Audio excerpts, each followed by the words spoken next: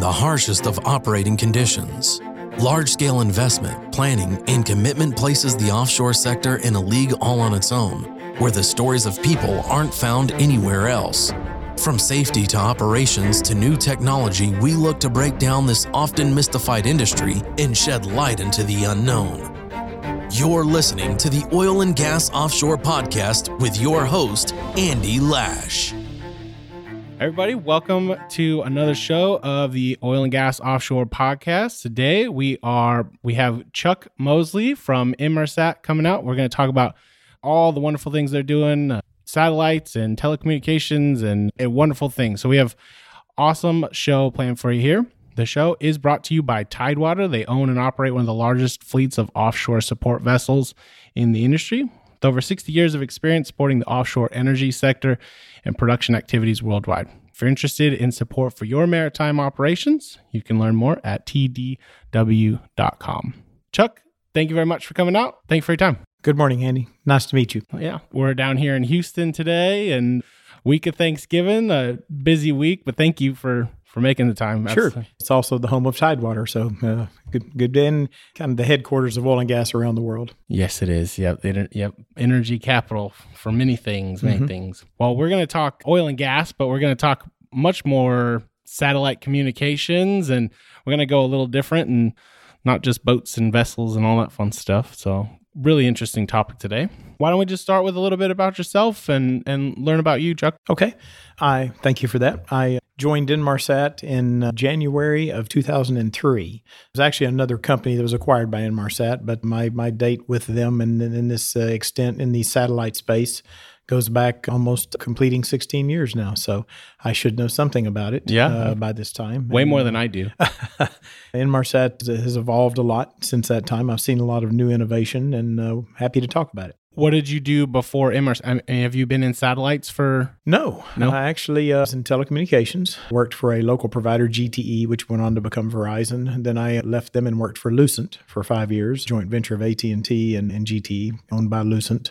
And I was with a startup from 1999 until 2003, a pioneer in the web-based delivery of what we would now call IoT data. We used to call it SCADA data, but anyway, and that's where I learned oil and gas. So IoT, you mean the Internet of Things? The Internet of Things. Okay. Yes, the much ballyhooed Internet of Things. Little off track there, but you referenced SCADA. So SCADA stands for Supervisory Control and Data Acquisition. Okay. So the evolution of that whole world is SCADA has been around for many, many years. It's how people control and monitor things remotely.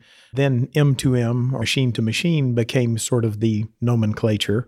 And I really don't think that was cool enough for the world. So now we have the Internet of Things. Nice. Ultimately, they all have strong similarities. Internet of Things, in my mind, might be a little more associated with your smart home and being able to control your thermostats and that type of thing. However, we participate in the industrial side of the Internet of Things, and we can talk about that. That's actually transcended into the offshore world quite nicely as well. I've done it onshore for many, many years. Yeah, I just grabbed onto SCADA. I know that's something still for my day-to-day, just with like all these oil and gas leases, they all more and more have SCADA systems to gather levels and communicate and send back all this info. What was intriguing to me about that startup, they told me we've developed this technology and we want you to help be involved. And they said, the way guys do it, and with primarily gas wells more than anything, the way they know how much production they made is they send a guy out, a pumper, and he would visit the wells 1 time a week, 2 times, 3 times a week, and he would write down on a big chief tablet, if you will, how much volume there was, or they had these mechanical charts that they recorded, and it was sometimes 30 days later before a well owner would see how much volume his well made, and I didn't believe that. I thought, in such a technologically advanced business as oil and gas, surely that wasn't true. And not only was it true, it was prevalent. And so we helped begin the process of automating that and making things much more efficient. And now CEOs know today how much oil or gas they're well made today. Absolutely. And, it's a very necessary function. But all that is serviced by communication, either cell phone or satellite or some. It has to have some form of communication because people want to do this. My wells, I'm a office here in Houston, Texas, but my wells may be in Saudi Arabia, or anywhere around the world. So the main two forms, I guess, everybody's familiar with cellular. And that's the big towers, and they try to disguise them as trees, and they hide them all over the place.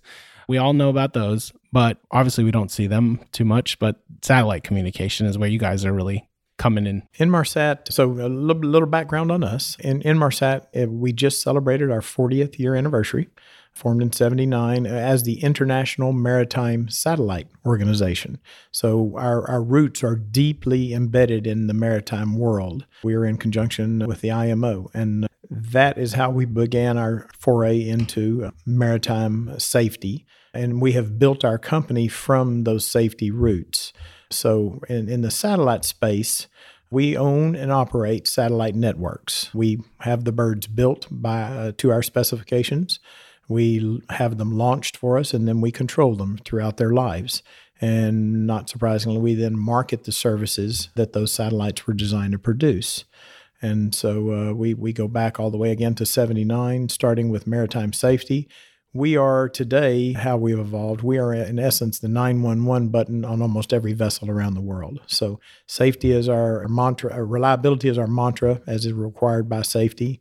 Then we evolved from that beginning into many other things as we're known as the mobile satellite company. And while we still have the maritime business responsible for a little more than half of our overall revenue, we have three other business units as well other than the maritime business unit. We have an aero business unit where we all want connectivity. You and I want it whether we're at home, in the campground, on the golf course, or in an airplane, surprisingly. And so it has become very, very important that people have connectivity on airplanes. And while that is one of the newer of our business units, it is our fastest growing. And we provide internet services and safety and navigational services around the world. But your main offering is just the service, the actual like bandwidth, if you will, for these other services to offer. Like when somebody hits 911, it's not Inmarsat answering the 911 call. You're offering the actual communication channel for that. The connectivity to it. In many cases, we do have applications and service centers and that type of thing. But in many cases, yes, that is exactly correct. And how does your role fit in here with Inmarsat? So I have been with Inmarsat, as we mentioned, a long time. I spent most of that on the land side doing the M2M and IoT stuff, pipelines, oil and gas, energy, utilities, but the enterprise business is also involved in media, aid, and NGO, and many other things. And so now I am with the maritime business unit and have been for about 2 years now. And we'll talk about that particular offering, but we have evolved our offering. And in 2016, we launched a new offering that has become wildly popular and widely accepted.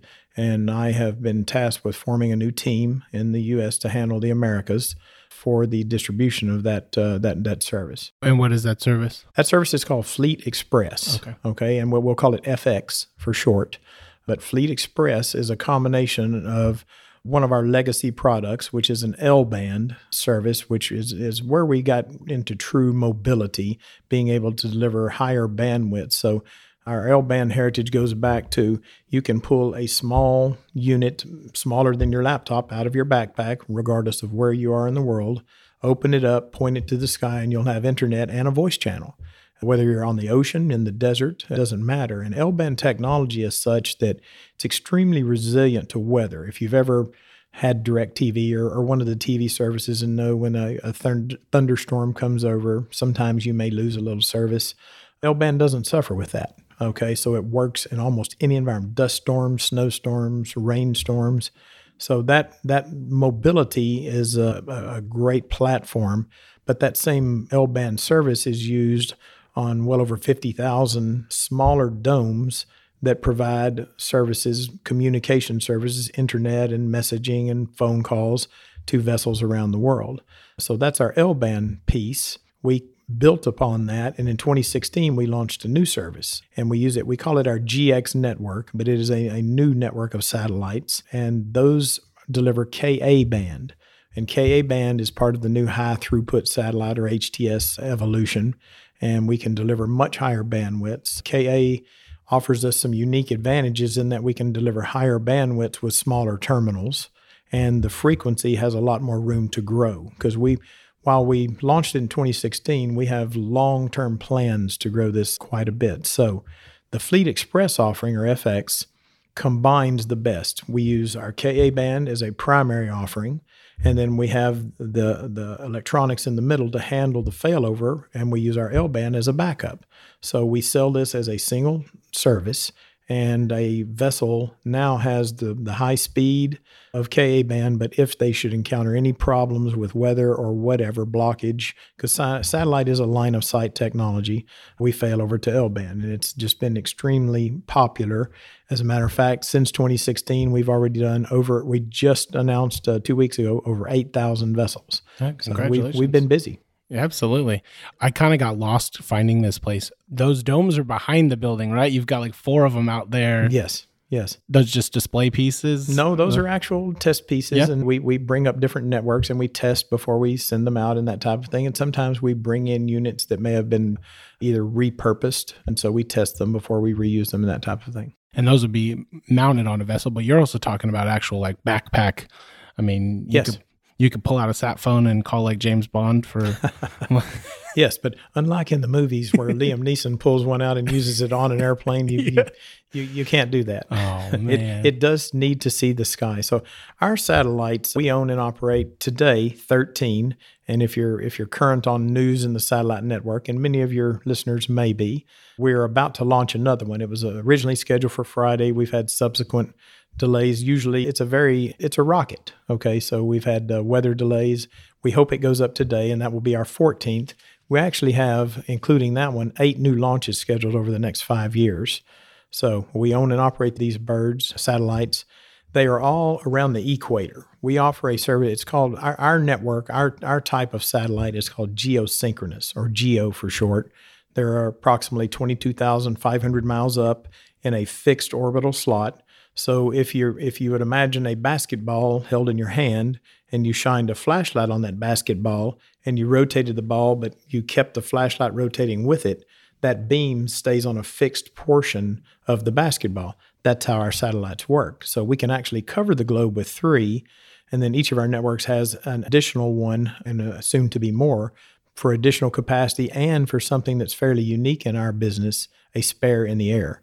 So that is a little bit about our network and how it works. But back to that beam, that's where our reliability comes from. One of the things that trendy, a lot of questions I get asked today are, what about this new, the LEOs and the MEO, the new type satellites?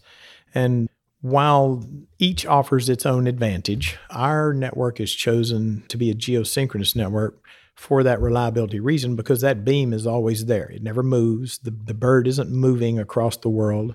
And the birds that do move, they actually, the theory being there's always one overhead. In reality, there really isn't always one overhead. There's one coming or one just left. So ours are always there. And when you need communications, you have it.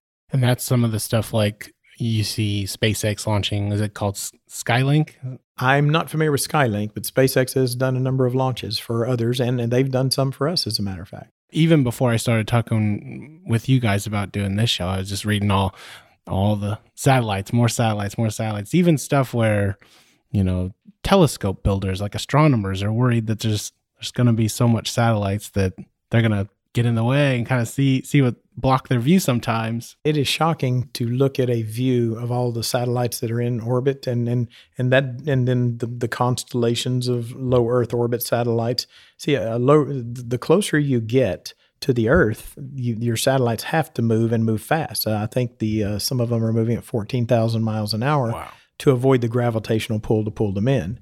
Ours are that's why geosynchronous exists. That's where you expend the minimal amount of energy to keep them in space. You have a lot more longevity, that type of thing. Having said that, Inmarsat is not oblivious to all these new technologies, and we are working and doing a lot of experimental type work. Sometimes a LEO operator might want to, the problem they might have if they don't have enough of their satellites is they have to download their data once they've received it, and they may not be over a ground station. So we have experimented with sending that up to one of ours where we can get it down real quick. So sometimes you might find kind of the beaten up word, but co-opetition, where we might enable some of these guys to work a little better, but that might benefit us and our customers in a more positive way too. Yeah, if you have the bandwidth to sell, it's probably Sure. good to use it, right? And we're interested in evolving satellite technology and not just fixed on our own views. I don't know the newest one's going up. I don't have the figures on, but our last constellation for 3 birds was $1.5 billion. And so it's very expensive, and you design them well in advance, several years in advance. Part of the new technology is that we can design and build them faster at a lesser expense, and that will benefit everyone long term. So we're playing with that too, and hence our being able to launch 8 new satellites over the next 5 years. That's awesome. So, and those are primarily focused on just adding bandwidth for... Yes, the one that is going up now, that is exactly what it will do. It'll add additional capacities to our network. The 2 after that are scheduled. We're going to do something we've never done before, and we call it a dual payload satellite, where we're going to launch additional feature sets and capabilities to both our Ka band network and our L band network. And we have 2 of those going up. And then the 2 after that, it's a little more technical explanation, but we're going to do some software definable beams and software definable locations and that type of thing. And it's exciting when you're a satellite geek like myself to see the evolution of what is possible and what we will be able to do. And then finally, the culmination of this, and I think this is in 2022 and 23, when I've said we cover the globe, we essentially cover the globe from 75 plus to 75 minus latitudes. We have omitted the North and South Pole due to not too much demand there. However, our last 2, and they'll go up in 2022 and 23, will address the North Pole. There's a lot of shipping channels, I believe, and aero traffic that had expressed interest in that. So we're going to launch 2 birds to address that. And they operate in a different type of orbit, and it's called an elliptical orbit, but it's really exciting. It is. It's very interesting to learn about, and all of our stuff just works, and we just think, it works, but we really don't give a lot of thought to all this, like you're saying, years of preparation to put that satellite in the sky. And the one that you guys are hopefully launching today, I think I heard it will have more bandwidth than the whole current network of Yes. satellites for Inmarsat. Yes, like so many of us are used to, smaller, cheaper, faster. Our satellite technology is evolving in much the same way, but I think it's something like 70 times more powerful Wow. each bird. And so it's good to know this, because no matter how much bandwidth we deliver, people always say, but can we do more? Mm-hmm. And what if I had this? And we want to answer yes to all those questions. Well, we want everybody out there in the middle of the ocean to be able to stream this podcast. So Absolutely. that's one of the things you guys are working to offer currently already, right? And just growing. It's interesting you bring that up. So in the maritime space, Mm-hmm. there are a number of important topics to maritime operators. Certainly safety is first. Security is a huge one, and it's ever growing. And so we're very focused on that. But one of the phenoms that we're seeing throughout our industry in the maritime space is the attention that is now being paid to crew. You'd bring a crew on board typically, and you would give them some internet so that they could do minimal things, but you gave them what you had left over. You need your communications. You would pay for it to operate your vessel and get your charts and watch the weather. But crew got, but that has evolved rapidly over the past few years. Social media is a big part of the reason why. If I'm a crew member now, though, and I have a choice of 2 or 3 jobs, and I'm going to be out to sea for 2 or 3 months or longer possibly, I'm going to make my decision of where to go or whom to stay with largely based on my ability to conduct business much as if I were at home, to keep in touch with my family, to do FaceTime, to stream movies. And so the companies, the OSV operators, even merchant, they are now finding themselves in a competition for crew. And so we play a role in that, and we are embracing that and offering new offerings specifically designed for that. So we're focused on it, and it's going to be a fun thing to watch, because it's no different than any of us that go to Starbucks to get our Wi-Fi. Right. They want it and expect it on a vessel. And those are all very high bandwidth, high data consuming, streaming video and audio and FaceTime. I mean, that's a lot of information to be moving. Absolutely. We have to be on our toes, and there's a lot of various techniques to use to make sure that works well for everyone. And then we have to keep an eye on making sure the crew gets what they want, but first and foremost is the security and safety of that vessel.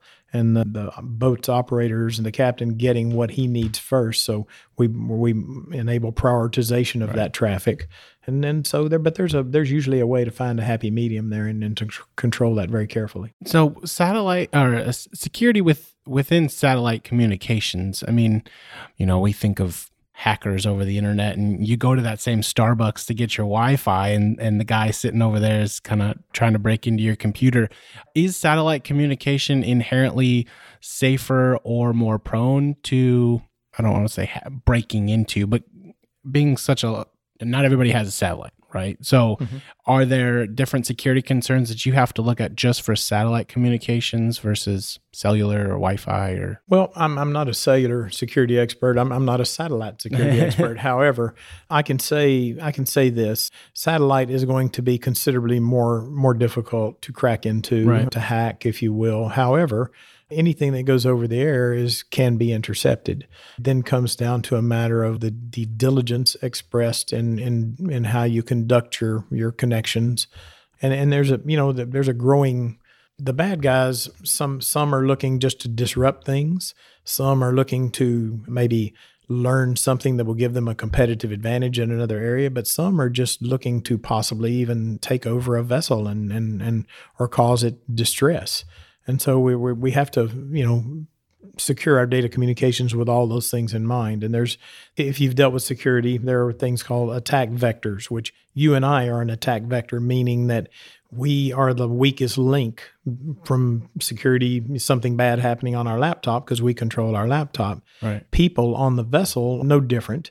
If I have a USB drive and I stick it into my laptop or my tablet or whatever I'm operating on the vessel, that is a possible, attack vector. So we have different types of security. There's endpoint security, which is pretty common, but you want to implement that first. But then most vessels are looking to go to what's called a unified threat management level of security, where essentially you do deep packet inspection of every packet going to the vessel and every packet coming from the vessel. That's the diligence that I believe the industry will expect, and that's where we're headed. So that's awesome. Yeah, when you mentioned things like the Internet of Things, the IoT, I mean, we already did one episode on fuel tracks. I'm not sure if you're familiar with them. I am. But yeah? Yes. So, I mean, that's a ton of information about the fuel system itself, the levels on a vessel, and it's a lot of vital information being transmitted to shore. Yes, it is. So, yes, safety's got to be huge for that. Imagine someone hacking that and changing all the levels so the vessel were to run out of fuel, rendering it somewhat vulnerable to a pirate or whatever. Yeah. Or just general mischievous behavior. I mean, that's what a lot of hackers are. They just want to cause trouble. Yeah, absolutely. Can I do this? Okay. So with all that, where does your interaction with the Internet of Things come into play from Inmarsat? I mean, so going back to my days on land, we have enabled a whole new level of reliability and effective cost from a satellite perspective in delivering the ability to monitor and manage anything remotely, anything, anywhere, essentially. So with all of that experience and automation has been forced upon oil and gas operators, whether it be on land or at sea, because of prices being diluted, a lot of the field's labor force leaving during the cyclical downturns. You have to do more with less. So the automation was forced on the land guys, and they have responded beautifully. And they're achieving new levels of efficiency they never even dreamt possible. No different in the maritime space. And we're seeing the exact same demands. On top of that, what they really want to do is they want to play all the metrics from their vessel's operating conditions, whether it be fuel level, engine RPM, oil levels, ballast tanks, pumps. The list is endless. I want to get all that data, and then I want to play it into my analytics program so that the meaningful data is tossed aside, but the important data that I can learn from, either whether it be to correct a situation immediately or even do predictive analytics. Right. And that's the value. So I might determine that a 1 degree change in bearing saves me X amount of fuel, which translates into $1 million over a year. As simple and as slight as that may sound, this is what the Internet of Things does. So what we've rolled out, our FX offering, the Ka band and L band system, is a platform, and it provides connectivity at its basic level. but it is a platform for security services. It's a platform for the crew services I mentioned. It's also a platform for the IoT services where we enable the sensors to be brought into the platform, and we're what we call sensor agnostic. We don't care what type of sensor it is. Right. They just need to speak the same language or protocol, bring that data in, and then we publish that data back to our customer, the vessel's owners or operators, into the cloud, into a set of APIs where they can get the data and then use their own analytics platform. Or we also offer our own an analytics platform, and I believe ABB is the chosen provider for that. So we'll do it. We'll give them that ability to analyze data that way. So back to your earlier comment, we are a connectivity provider, no doubt about it. And connectivity, nothing happens without that. However, we have tried to move more into those areas to service functionally the applications these providers want to use and essentially have to use. And so to make the communications just that much more not only important, but not surprisingly, we're interested in selling more bandwidth, and that's one good way to do it. Is there a lot of competition for that bandwidth? I mean, are there other people coming after that 911 button to take it over? Well, the 911 button is a tough one because there's a lot of governmental regulations involved. Okay. So yes, there are some that are headed that way, and they have significant challenges ahead of them to get that. And we wish them well. Yeah. So we've been doing this for a long, long time. Right. So we know how difficult it is. Most importantly, we know how important it is. But I guess, there's saving lives at sea is one of our marketing lines. You may have read about us, and that's absolutely true. So even if it's a competitor that saves lives at sea, we're thumbs up on that because everybody wants to see safety. Absolutely. Well, I would think that you're already pioneered the space. You already have it. I mean, we're the gold standard. You're the gold standard. We're the gold standard when it comes to safety, and you have to have reliability to provide that. So our reliability, I think, is probably, it's our mantra. It is where people know they can trust us for that very reason. But to answer your question about competition, yes, there's significant competition in all phases of our business. There are a number of satellite operators out there. There are none that I know of that have the full capability set that we do and the longevity we do. It is many people, many of even our competitors use their own satellite primary offering, but they buy IRL band offering and create their own backup. And that works beautifully, and we're very happy for that business. It works well. The difference being you then have two providers involved, and if something goes wrong, you have a little bit of finger pointing, whereas when we offer it as a combined system, as FX, right, we own and operate and control all of it. And I think that plays very well to the operators. Yeah, if there's an issue, you know who to go talk to. That's it. It's Inmarsat. And when it works good, you know who's running it good. Well, you said earlier, people use it and they don't even think about it. Right. That's what we like. We like it to work and work well. And we hope you really, strangely enough, we hope once you have our system, you think about us very little. Yeah, that makes sense. Yeah. I know you said that that Inmarsat owns the satellites. Mm-hmm. Are you actually operating them as well? Yes. Okay. Yes. We fly them out of our control center in London. And okay. We have a number of ground stations around the world. Our network is it's very redundant, slightly different than how some people do it. But every satellite we have in orbit has two ground stations that are geographically diverse. So we have a completely diverse and redundant network. And then we emulate that on the ground as well. And then we have three major centers around the world where people can connect to us if they wish to connect to us directly. There are a number of ways for them to get their data, but those that are very serious about security would prefer a connection from their headquarters, say, to one of our meet-me points. We have New York, Sydney, Australia, and we have Amsterdam. And so they'll connect to us in one of those places. And then they have sort of a direct link from their headquarters right through our network to their satellite, to their remote through our satellites. And that kind of ties things down, makes things more secure, gives them more operational control. So we like to see things done that way, and they very often demand things to be done that way. So those, you said ground stations, right? Mm-hmm. So that would be where the information would come from a vessel up to the satellite, and then that's where it's going to come back. That's exactly right. I couldn't have said it better myself. The satellite business, that's how it works. So if I send something via satellite, I'll initiate it on your laptop.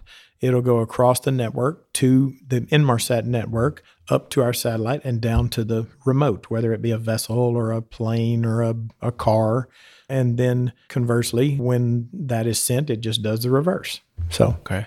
So from those ground stations, it's then traveling through any other means of normal communication that we would be familiar with. Absolutely. Okay. There's we call it an MPLS ring, but it's a very standard high-speed networking scheme that people are familiar with. TCP/IP traffic. It's, even voice. It's all, we hear this every day, and people that know understand it, but some just don't think about it. But it's all data now.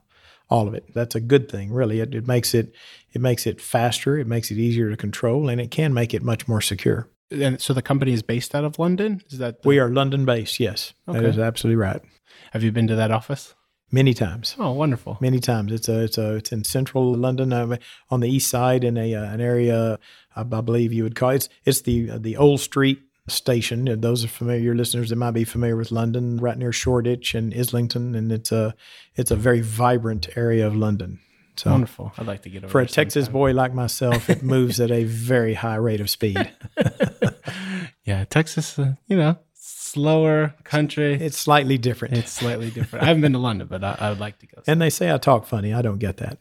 I don't hear it. I'm here. It sounds like you're from Texas. That's absolutely. What are some of the things that maybe you wish you had learned earlier when you started your career with satellites and this kind of communication? So I had the incredibly lucky benefit of being taught data communications. I learned it at SMU, where I did a master's in the topic, and all I was planning for, satellite was not. I knew about as much as the average person, which was nothing.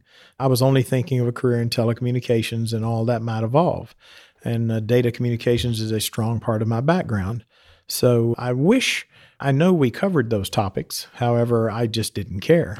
And it would have been really cool if I would have paid attention. And so I would have known. I've learned it rather well through the School of Hard Knocks and experience, which is an excellent way to learn things. But I might have been even more useful to our company had I, paid a little more attention to satellite. But at the time, I just never, ever imagined myself working with something like that. What are some of the things that you tell people maybe getting into this industry? I mean, what drives you to keep moving day to day? I tell you what I like. I like the fact that we can reach virtually anyone, anywhere. And so some of the things, we've talked a lot about maritime, and these applications are evolving on vessels too, certainly, like telemedicine. Okay. But I've seen some impressive things done through our networks, whether it be simple messaging to those impoverished parts of the world where you might play, I'll give you an example, the message from the Vatican, just a one-way straight shot, but this is to going to impoverished areas in the continent of Africa where they don't have virtually any news source whatsoever. So I take that. Our company has done massive amounts of work being the backbone for people, first responders who show up at natural disasters. Oh. So, literally the impact on seeing how we impact improving those types of lives and saving lives and preventing loss of life, that's much different than anything I would have ever imagined I would be associated with. And it's very rewarding to see and think about. Absolutely. It's not something I would have thought about going into even this discussion, or it's something I was shocked to learn doing a little research, and very, very motivating for sure. Yeah, these guys on the vessels, they get sick too, and sometimes it can be quite serious, or they might get injured. Knock on wood, they surely don't like that when that happens, and I don't hear of it a lot, but accidents are going to happen, and so being able to diagnose and possibly render aid to somebody in that situation via a telecommunications link is just outstanding to me. And I have some I deal mostly in the energy space. However, we also handle what's called high-end fishing in my group. And I work with one you might know, a couple of the vessels that are on the Deadliest Catch. Oh, okay. So Jake Anderson had become a friend of mine, and his vessel is one I get a lot of reports from because we talk a lot. He has the same need. They get sick out there and they have to do things like this, and he touts the benefits of our system. He's almost like a spokesman for us. It's just fantastic. So learning these things that people do that my mind really couldn't imagine because I'm not familiar with that lifestyle or that occupation. I didn't know the problems they deal with. And I think we greatly helped them. So anytime I hear it's rewarding to do something, I've been in sales for a long time, but when you sell something that is helping people, that's a deeper sense of reward. Absolutely. I mean, I like the teledocs just myself, and I'm on land, so Yeah.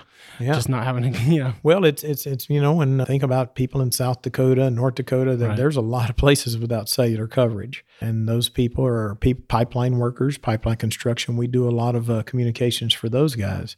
Same thing. They get injured, hurt, whatever. May not have time to get them to a hospital, which could be 4 hours away. So we can play a role there. Oh, myths. I mean, are there any myths that you face day to day?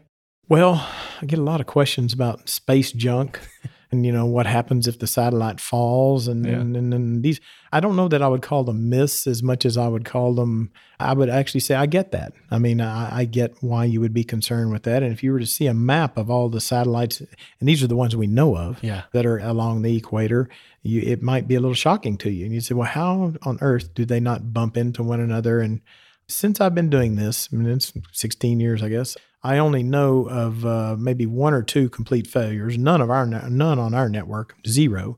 And only one of those was caused by space debris. So that one, I understand why people are concerned about it. But if you look at a map and you see these things that look like they're stacked on top of one another, you have to keep in mind that's 22,500 miles out there. So the width of a broom straw is 1,000 miles probably. Oh, wow. So they're not really that close. And I think that space agencies do a very good job of watching things. And the technology they all use it escapes me. I can't imagine how they got to be so proficient at doing that. Well, I was actually listening to a podcast driving over here, just doing some research for this interview and kind of learning. And there are agencies that are now working on space debris capture and return. And I mean, it's an issue. It might not be here yet, but it's going to only get worse. Right. Yes. The proliferation of space and of satellites is in its infancy, because nowadays, where I mentioned how expensive it was to launch the kind of birds we launch, that cost has come down some, but there are and these birds may fold out. They're quite massive. There are called small sats and CubeSats, things that are 2 and 3 feet across. Right. They're much less expensive to build, very inexpensive to launch comparatively. Mm-hmm. And the problem with that is you could have thousands or tens of thousands of those. And then what do we have? We have a traffic jam in the sky. So space debris could become more of an issue. Now not for us, because they won't be at the altitudes we operate at, but that will have to become a closely watched issue. If they're at a lower altitude, could they become like a filter or like a blocking, a roadblock for your signals? If No. It'd have to be pretty heavy, super heavy. Yeah, the line of sight blockage can occur, but that's really more of a ground level thing. Oh, okay. Yeah, it would have to be pretty massive to affect it in space. Anything else we haven't touched on that you want to bring light to here with Inmarsat? I mean, we touched on a lot of stuff, all the different wonderful offerings you guys are providing, both the maritime fields, the aero field, on land. We do a lot of government work as well. Okay. I am not that well versed on it. As you can imagine, it's kept fairly under wraps, but U.S. government, global government, and their efforts around the world in the defense business. But no, the maritime space is where I spend my time. I think we've touched most everything. Again, our main focus is to this FX platform. While it's only been out barely 4 years, if that, 8,000 vessels. And while that is a really impressive success story, we think there's a lot more. And you can evolve into a lot of the fishing regulations that the fisheries are becoming much more. They're required to fall under government regulations. So we have a lot of growth there. But we think we will expand our offerings with these new satellites to do things that people have said, it would sure be nice if you could do that. Well, we will do that. It's not a matter of if, but when. We think we have a very well laid out schedule of when these things will happen. So we look forward to bringing additional capabilities and security to these vessels. And some of that's just, I would think, getting it down to where the cost makes it viable for smaller vessels and Yes. people that aren't doing this commercially every day, right? We do a lot of work with yachts and personal craft and that type of thing. We have smaller offerings that are very, you can get internet on a boat for the satellite system itself is around, I think, $3,200. It's not very expensive. And it'll deliver you internet and voice to a vessel with a dome that's roughly 15 inches around. Very small, doesn't interfere with the aesthetics of a yacht, which I learned having been around those people. They're very concerned with that. So we can hit that market, and the very small fishing boats, same thing. And they have all kinds of requirements. We just announced a vessel monitoring service, which is a requirement by the fisheries, and that's something they all have to have. If you're a commercial fisherman, you have to report where you are. That is an absolute hard and fast requirement, and those that don't aren't in compliance. And the technology to do this has evolved quite rapidly. So we just announced a new, very inexpensive way for these guys to come into compliance. So we're excited about that as well. Yeah, that's awesome. That's awesome. Well, thank you very much for your time. Thank you, Andy. Really been interesting. Everybody, thank you for listening. This has been the Oil and Gas Offshore Podcast. If you like the podcast, please leave us a review, leave us a comment. We will start reading some of the comments on future podcasts. And thank you for tuning in. Here are our events on deck. Hey everybody, Alex here with the events on deck for January 2020. First of all, Happy New Year. We have a couple of great events coming up to kick off 2020 with y'all. The first one will be a Houston Happy Hour taking place on January 16th at the Cannon from 6 to 9 p.m. This event will be all about artificial intelligence for oil and gas. Reality, not hype. The event will feature a panel discussion and include drinks and snacks. Be sure to get your tickets. You can find our Eventbrite link on LinkedIn, Twitter, or Facebook, or in our Modal Point newsletter every month. The next happy hour we're having is our Denver Happy Hour on January 30th from 4 to 6 p.m. at Liberty Oil Field Services. This event will have a panel of GEOs and feature a live recording of the Crude Audacity podcast. So it'll be super cool. Be sure to join us. Also get your tickets once again from the links posted in our Modal Point newsletter or on Oil and Gas Global Network's LinkedIn, Facebook, and Twitter. We also will be having a Pittsburgh Happy Hour sometime in February with the date coming soon, so be sure to stay tuned for that. Other events on deck include the Houston API Energy General Meeting on January 14th. Guest speaker Eric Switzer, VP Global Services of Baker Hughes, will be discussing accelerating transformation in oil and gas. The 2020 Industrial Market Outlook and Networking event will be on January 23rd in Houston, and they will be discussing the latest trends that will impact project spending in North America, including the Gulf Coast region, over the next 12 to 24 months. Lastly, the Wildcatters Ball will be held on February 7th, 2020 in Houston. This ball is the primary oil and natural gas industry fundraising event for the IPAA Educational Foundation. The proceeds will go toward funding the foundation's energy education programs. That's all for this month. Thanks for tuning in, guys, and check in next month for the events on deck for February. Tune in next week for another episode of the Oil and Gas Offshore Podcast, a production of the Oil and Gas Global Network. Learn more at oilandgasoffshore.com.